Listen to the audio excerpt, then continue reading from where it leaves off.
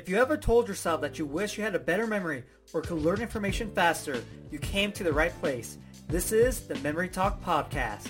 What's going on? Johnny here. On this episode, I want to talk about why you always need to test your new ideas, methods, and techniques before you get to a memory competition. Now, when you go to a memory competition, that's the real deal. And so you have to perform at your very best. So it's not a time to experiment on what works and what doesn't work. And so if you have a new memory technique, a new system, try it out beforehand.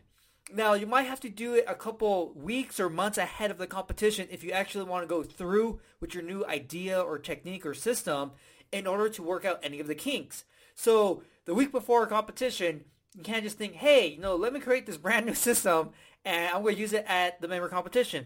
It's not going to end well for you. And so you need to put the time in to test your different ideas, because just because what people do currently is what kind of works doesn't mean it's the best. It doesn't mean it's the best for you, because everybody is different.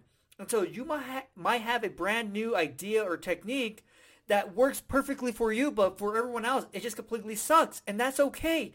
And so you do want to experiment with anything you come up with.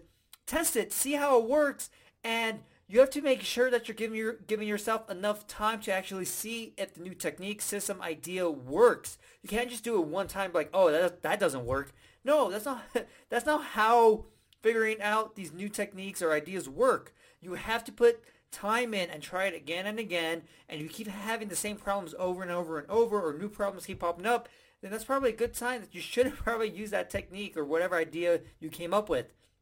And so you want to make sure you test out whatever you come up with. Just test it out, because you never know what's going to work.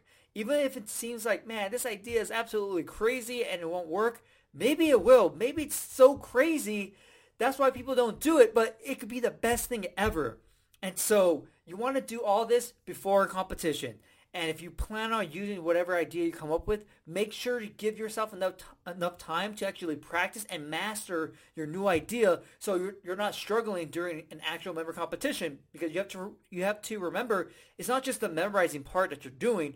It's a completely different atmosphere that you're not used to, so there might be more pressure. And so you want to try to limit as many problems as possible. And testing a new idea out during a competition will create a brand new problem.